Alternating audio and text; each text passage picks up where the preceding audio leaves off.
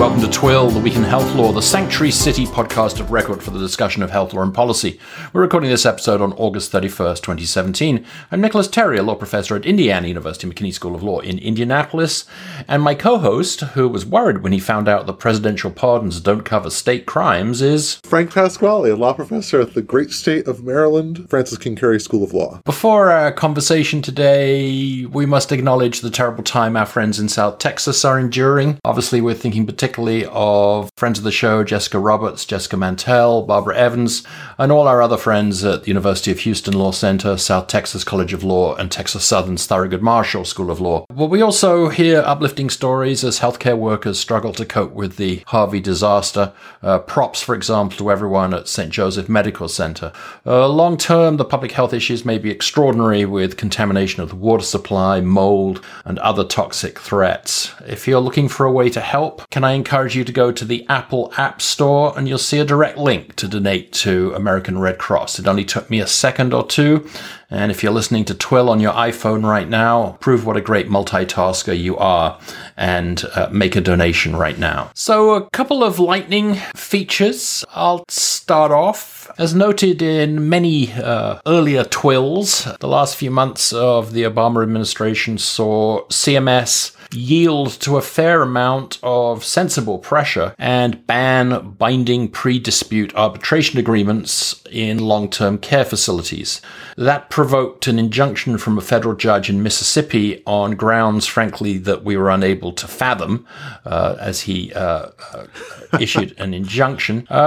It was followed by a CMS NPRM in June of this year from the new administration saying it had changed its mind and said that allowing such arbitration would, quote, support the resident's right to make informed choices about important aspects of his or her health care, unquote. That is really quite nonsensical, isn't it? It is, however, generally consistent with Chamber of Commerce and other lobbying against controls on arbitration, something that the embattled Consumer Financial Protection Bureau is experiencing at the moment. Interestingly, earlier this month, The Hill reported that attorneys general of 16 states and a district have filed comments opposing that CMS reversal. In their words, quote, pre-dispute binding arbitration agreements in general can be procedurally unfair to consumers and can jeopardize one of the fundamental rights of Americans, the right to be heard and seek judicial redress of our claims. This is especially true when consumers are making the difficult decisions regarding the long-term care of loved ones. These contractual provisions may be neither voluntary nor readily understandable for most consumers. Hey, all cheer the attorneys general of 16 states and a district. Well, late last week, I think we have the most ironic contribution yet to this debate. HHS's OIG delivered a letter report to CMS, to the CMS administrator, noting the level of abuse and neglect of nursing home residents and the apparent inability of CMS or its delegates to detect or report such abuses. Methinks that burying everything in binding private arbitration doesn't seem to be the way to throw sunshine on this particular problem. What say thee, Frank? Yes, it's really sad to see this happening. And I was just commenting in my administrative law class the other day that, it seems that on the one hand, sure, if you sort of kill off all of these disputes via binding arbitration, perhaps they're saving themselves some legal costs. But on the other hand, what they're really also provoking eventually, when there's humane regulation, either on the state or federal level, is much more finely grained regulation of what's going on in the nursing homes if we can't count on the courts to redress grievances or to deal with really bad care. So, yeah, I do think this is really troubling. I also just wanted to throw in one lightning round of my own, or I've got two. One is a recent Bloomberg story came out very end of August that the FDA's consumer protection warnings are falling under Trump. And so this appears to be a possible trend here, although maybe it's just a hiccup of the new administration. But it's a 30% drop in the number of letters sent to companies about serious violations of federal rules. Of course, on the other hand, perhaps we could interpret this as the fact that the Obama administration has sort of scared these companies straight, but many other interpretations are available. We've given over many minutes of TWIL coverage also to the EEOC's wellness regulations made under the ADA and GINA, particularly the regulations definition of voluntary with its up to 30% incentive penalty. AARP challenged these regulations, and the DC District Court read them and was really quite unimpressed.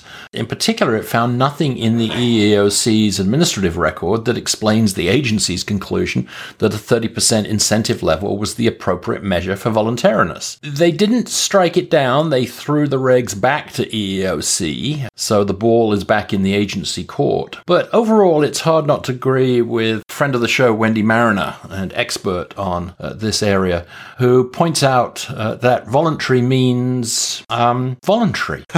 Yes, I think that's exactly right. And now, what's really surprising to me, I think Nick Bagley had a good post over on the Incidental Economist on this. And, it's strange to me because there were certain ways in which I think the Obama administration made some own goals in terms of implementing the ACA in ways that did not respect a lot of the concerns of its allies, its political allies, or its main constituencies, such as the interpretation of affordable coverage, having that only cover single individuals as opposed to families, with certain interpretations with respect to the premium assistance tax credits. And then here, with respect to the disabled and to a lot of academics who write about wellness programs, I just published an article co-authored with Gordon Hull called Toward a Critical Theory of Corporate Wellness in Biosocieties, where we talked extensively about the problems in these programs. And it just seems like there were not sympathetic ears or even openness to hearing a lot of these concerns at EEOC. So in terms of my last lightning round issue, I just wanted to flag for everyone the step taken today, actually, by Kamala Harris to co-sponsor Bernie Sanders' single-payer bill. There's a very good piece earlier this week by Matt Iglesias at Vox talking about the need for left, liberal, progressive, name your ideological category, think tank policy wonks to start working with the activists who are demanding single-payer from the Democratic Party because there are a lot of plans out there that apparently have not been really thought through enough, according to Iglesias. And I think that with Harris, who I think is definitely one of the front runners for the Democratic nomination, signaling so early that she really takes seriously these ideas about single payer, that it really is a big wake-up call for a lot of the progressive establishment to start looking more carefully and to develop in more detail some of these plans. Of course, on the other hand, and it's funny, had the Republican repeal and replace effort gone the other way, perhaps I would have advised the Democrats that they should just keep things extremely vague and then sort of write it all up in secrecy and then just ram it through. But we've seen the difficulty with that approach. So it does seem like the Harris move is sort of a signal to a lot of folks left of center that this may be the new policy center of gravity going into the 2020s. Do you think Harris should avoid the Medicare for all label? It's pretty much accepted that that can't happen, not as we know Medicare at the moment. And I wonder whether concentrating on single-payer universal coverage rhetoric might be better than Medicare for all. If you are going to go for a for all slogan, I wonder whether Medicaid for all is actually a more practical goal for the progressives. I was just talking to some folks who are pretty active in Maryland politics, and they were very going in exactly the direction you're going, Nick, with respect to Medicaid for all. Also looking at the efforts in Nevada that we covered a few months ago. I would say as well that, in terms of Medicare for all, one of the interesting things here is that, you could have multiple fronts on which the questions of affordability are being addressed. So Dave Dayen had a piece in The Intercept, I think a few weeks ago, where he talked about how before we advocate, or before folks who want single payer advocate for Medicare for all, there's a lot to be fixed within Medicare in terms of the degree of financial exposure that people experience when they're in Medicare. And there, particularly, our past show guest, Allison Hall, Hoffman has done such a terrific job comparing the degree of financial exposure for individuals who are, say, on Medicare, on Medicaid, on employer-sponsored insurance, and on the exchanges. And so perhaps on the wonk level, maybe the emphasis should be less on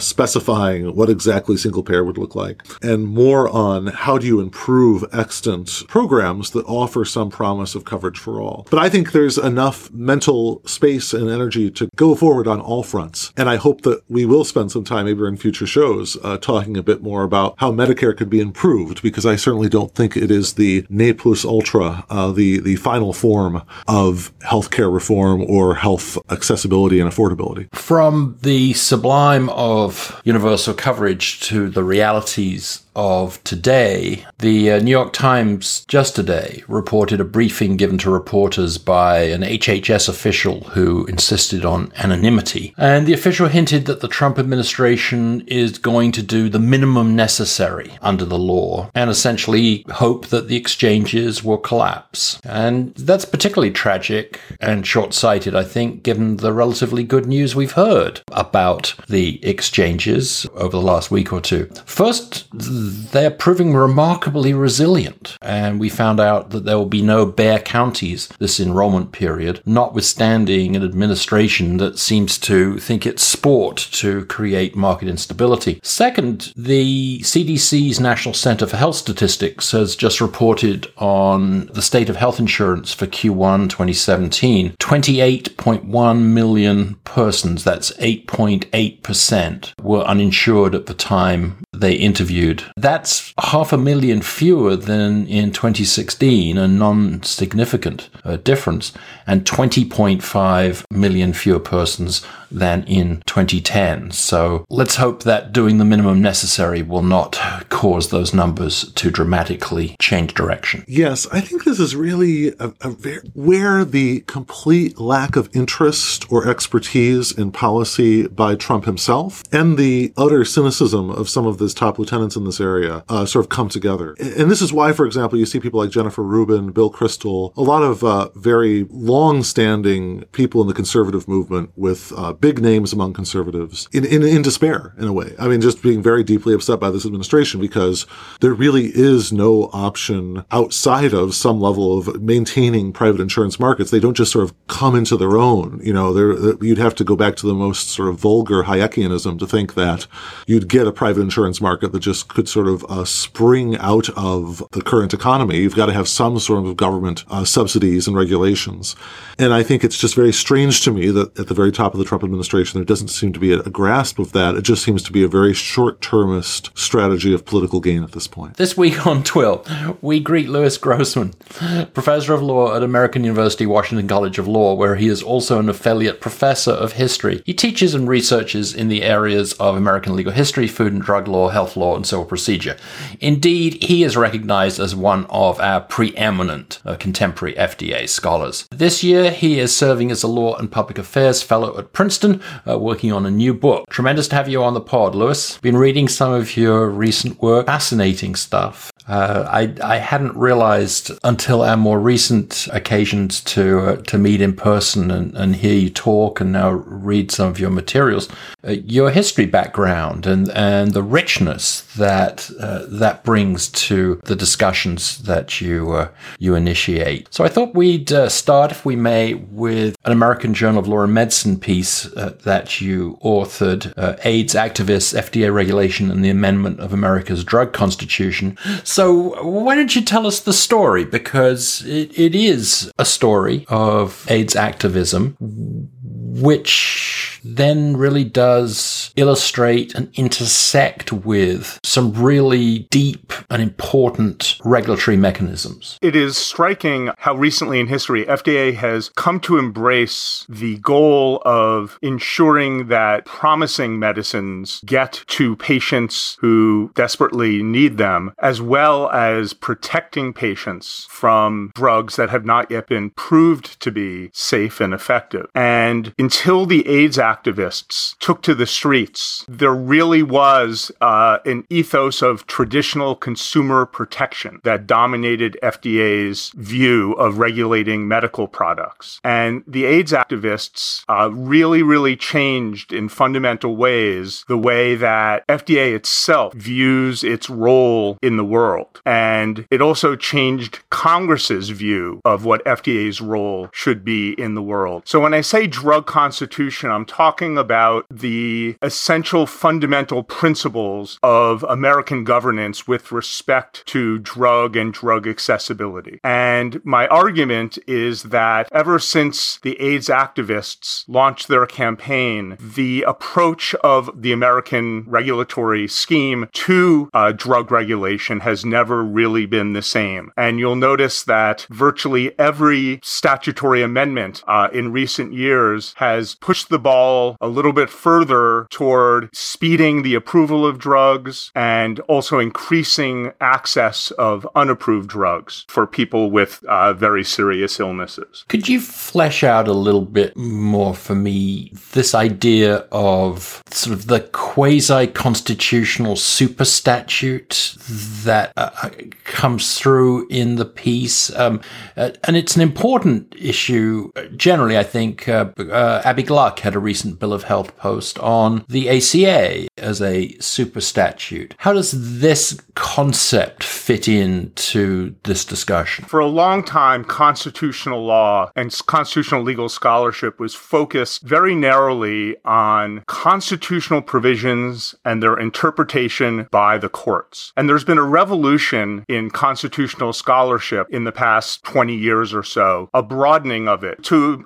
expand it in two ways. First of all, to include all types of constitutive activity with respect to constitutional law that takes place not just in the courts, but in the political branches of government as well as outside government altogether, in the media, in the press, on the streets. The second thing that has happened is to broaden the notion of what the Constitution is to not just the We the People document that we all learned about in school, but also what Bill Eskridge and Farragon have called super statutes, which are statutes that establish basic fundamental structures and principles that shape our government and our rights. And what they added to the conversation was the idea that constitutional activism can be directed toward the interpretation of those statutes as well as the interpretation of the Constitution itself. This idea of the super statute is so interesting. And I did read Abby's post at Balkanization, and I'm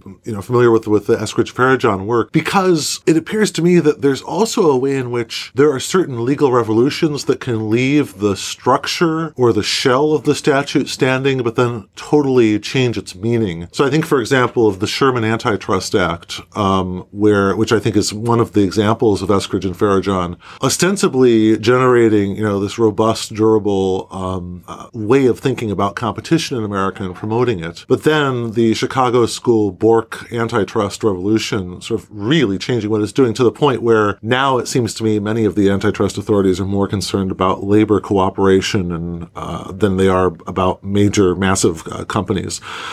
So I think that's interesting. My worry is that, the same fate might befall the ACA or might befall some of these other super statutes. But I think I only put a marker there because I think it shows the importance of your work, Louis, because your work focuses so much on how citizens, others outside the court system, can change, if not our direct interpretation of the law, at the very least our sense of the overall purpose of the law and who it is meant to serve. Yes, and Eskridge and Farragon make the point that oftentimes a successful popular movement to quote-unquote amend a super statute is kind of a test run, which is ultimately followed up by Congress, which amends the super statute, to reflect those changes. And in FDA world, I argue that this has happened repeatedly, and that virtually every type of administrative experimentation with respect to speeding approval and making unapproved approved drugs available to desperately ill people. Virtually every one of these administrative experiments has ultimately been reified in the statute itself. Very unlike the Sherman Act story that you told, where the amendment of the Sherman Act has taken place largely through judicial interpretation and application rather than amendment of the statute itself. One of the points that I think you make with regard to the FDA and this time of activism was that this is sort of post-thalidomide. The FDA is rigorously enforcing pre-marketing approval and a very relatively long track for approval. It has adopted the core principle of the randomized control trial. And one of the points I think you're making is that this interaction with an agency is somewhat different from others that perhaps had been noted, because this was a social movement interaction with an agency that was very much scientifically based rather than, say, policy based. Is that an issue we should be discussing? Yeah, very much so. The scholarship on popular constitutionalism and superstatutes oftentimes focused on broad civil rights statutes and the types of activism that went into, quote unquote, amending them. Here, you're talking about a statute, the Food and Drug Act, that especially as the 20th century reached an end, was regulating a highly technical, highly scientific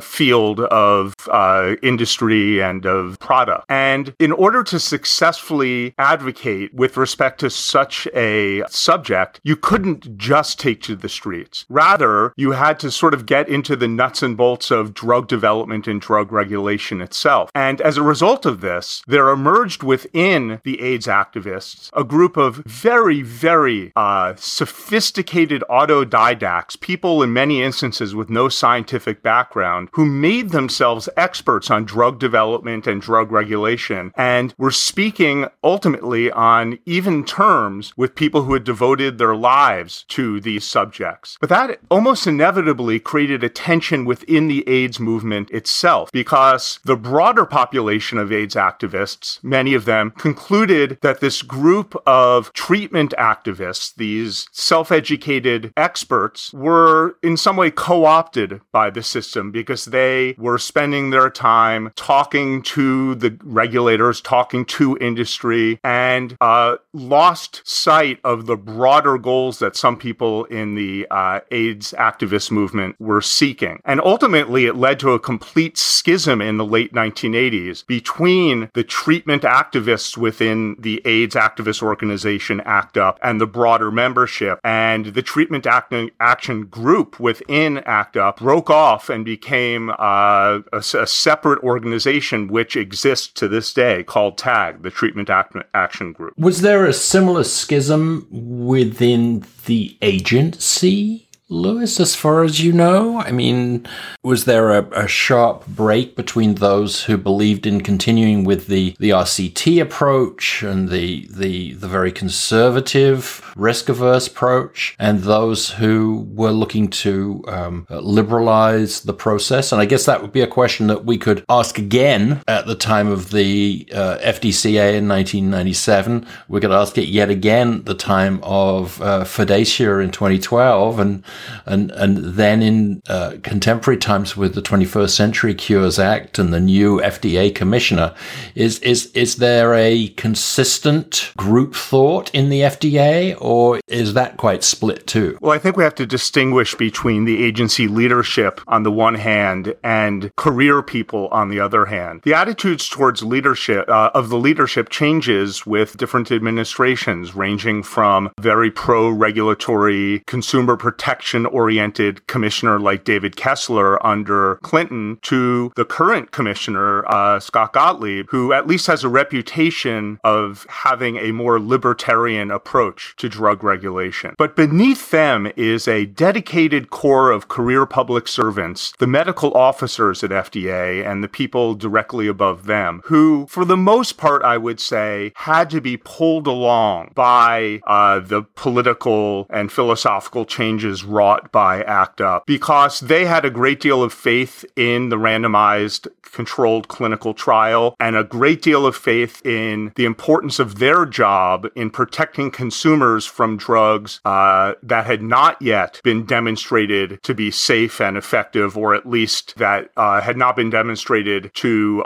warrant being approved because the evidence demonstrated that the benefits outweighed the risks of the drug. And so I think, as is the case in almost any organization, there's a little bit of regard, pride in one's position and job. And their job was, for the most part, to make decisions for doctors and patients rather than let doctors and patients make decisions for themselves, at least as to the risk-benefit analysis of a drug that was seeking to enter the market. I'm wondering if we could step back a bit from the overarching legal principles and the regulatory ideas here to some of your history, Louis, because I mean, in the beginning of the article and various parts of this article, you offer a really richly detailed account of the people that are involved, the confrontations. Give us a sense of what was sort of the biggest moment of AIDS activism at, say, the Park Lawn Building, the FDA itself. What ultimately were the activists demanding, the AIDS activists demanding, and whether they could be said to have succeeded or not in terms of their immediate goals. And then longer-term influence, particularly with respect to your marking out this very interesting sort of alliance between, say, some of the most left activists and like AIDS activists with some more right, conservative, libertarian opponents of FDA regulation or opponents of what they would call excess regulation. So if you could just give us a sense of like what was the big confrontation and what they accomplished via that confrontation. Let me just set the scene. It was 1988 and the AIDS epidemic was sweeping the nation and it was terrifying people. And in this day and age, we have come to see AIDS as a manageable chronic disease for many patients. But at the time, there was a almost desperate fear of this spreading epidemic. And there were very, very few treatments that FDA had approved. There was one drug called AZT that FDA had approved, but it was a very imperfect drug. It was very toxic and it only delayed the progress of AIDS and not by that much necessarily. So in addition to the population as a whole being desperately scared, of course, the gay and bisexual population, male population, was especially scared because at that time the disease was very much focused on two groups of people, gay and bisexual men as well as IV drug users. And FDA approached AIDS in a way that didn't, in the eyes of these activists, reflect the desperation of the situation. It did approve AZT relatively quickly, and so that was a sign of flexibility, not just relatively quickly, but actually dramatically quickly. But it was not really opening the floodgates the way that activists wanted, activists who knew that they were going to die and they wanted to try anything that was in the pathway, the drug development pathway that might help them. So they descended on the Park Lawn Building in Rockville, Maryland. It was a very original idea in their eyes for a demonstration because it wasn't gathering around the White House or gathering around Congress. It was gathering around a drab, bureaucratic, administrative building that was the building in which the people who basically had their medical fates in their hands worked. And I should mention, by the way, that they weren't quite as original as they thought, because women's health activists in the early 70s had also conducted a demonstration at the FDA. And in fact, that was a cause of some tension, I think, between the women in the ACT UP movement and the men, because the women thought that they were many ways the inspiration for their movement and tactics, and the men didn't always acknowledge it as much as they might have. But in any case, in a very dramatic event covered by all the major media, the ACT UP and other AIDS groups descended upon the building where FDA was housed and basically shut it down for a day. There was a lot of theatrical demonstration, costumes, signs, and just to give you a sense of the flavor, they accused the FDA FDA commissioner of committing genocide by not letting these drugs out into the market more quickly. And it was a one-day demonstration, and almost nobody got hurt, and they dispersed, but you got the sense that nothing was ever really the same after that day. And FDA started to act in a more flexible manner, to issue rules both concerning approval of drugs and early access to unapproved drugs that loosened the strictures to a large degree. And perhaps most dramatically, the AIDS activists themselves became central players in the drug regulation conversation. They were involved in meetings with industry, meetings with regulators, advisory committee meetings. In other words, no longer was this a dry technical subject from which the general populace was effectively excluded, but it was an issue in which patients, the people who were most directly affected by the availability or non-availability of drugs, were intimately involved. And this, in a way, is one of the more dramatic impacts of the AIDS movement in the 1980s, because to this day,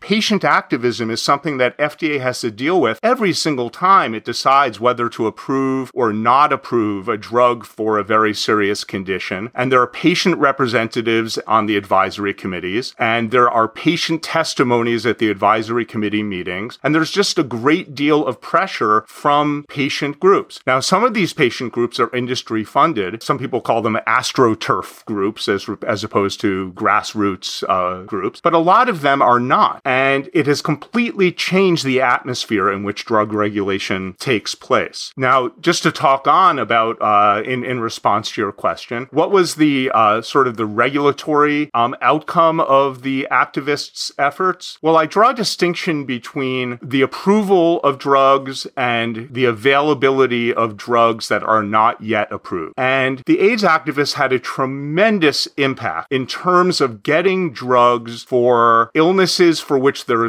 are no adequate remedies approved more quickly based on different kinds of evidence. For example, surrogate endpoints, which are not clinical benefit endpoints, but rather sort of substitute endpoints. This is called accelerated approval, fast track, breakthrough therapies, and then the whole user fee structure, which was very much supported by lots of stakeholders in addition to patients, but which has led to an adequate funding of the drug review functions of the FDA and has led to a dramatic drop in the time it takes FDA to approve a new chemical entity. On the other hand, the availability of drugs that have not yet been approved, while higher than it was before the AIDS activists took to the streets, is not as sweeping a change as it might have been. And I say in the article that this is not because of FDA. FDA approves 99% of the requests for pre-approval access that it gets. It's because of industry. And I don't say this in a way that's accusing industry of anything. It's just that ultimately there's an incentive system in place where industry doesn't have any particular motivation other than pure beneficence to make drugs available prior to their approval. They're concerned about tort liability. They have production challenges. It's not like they just have vats of these unapproved chemical entities sitting around that they can distribute. They feel like the wide availability of unapproved drugs that are currently in development and in the course of trying to get NDA approval might disrupt that process. It might disrupt it by deterring people who might otherwise participate in the randomized controlled phase 3 trials that are the basis for drug approval, might deter them from participating because they would know that they could go to a treatment IND rather than a traditional IND and get the drug rather than confront a 50 or 33% chance that they're getting a placebo. And in addition to that, industry has long been concerned about the impact that bad results in one of these treatment protocols might have on their NDA, their new drug application itself. But most important is that they can't charge for the drugs that they're distributing prior to approval unless they get FDA permission. And even then, they're only allowed to recover the direct costs of producing the drug and administering the compassionate use program. So despite this, I would say that there is much broader availability of unapproved drugs for people in desperate need than there was in the early 1980s, but the changes are not as dramatic as in the drug approval process itself. And that was the Week in Health Law. A big thank you to Professor Grossman, who is on Twitter. He is at Lewis Grossman, LewisGrossman. Thanks for joining us, Lewis. Anything important going on at American that we need to know about? Yes, there is absolutely something important going on at American University that everybody needs to know about, which is from October 26th to October 28th this fall, there's a major conference called Next Steps in Health Reform, and the Washington College of Law is co-sponsoring this with the American Society for Law, Medicine, and Ethics, as well as University of Toronto and the School of Public Affairs and the Kogod School of Business at American. And it is a stunning all-star lineup who will be discussing how we muddle through the health reform mess we're in right now. And so I encourage everybody to take advantage of that event. Awesome. So we post our show notes at twill.com. I am at Nicholas Terry on Twitter, and Frank is at Frank Pasquale on Twitter. Thank you for joining us, and have a legally interesting but healthy week.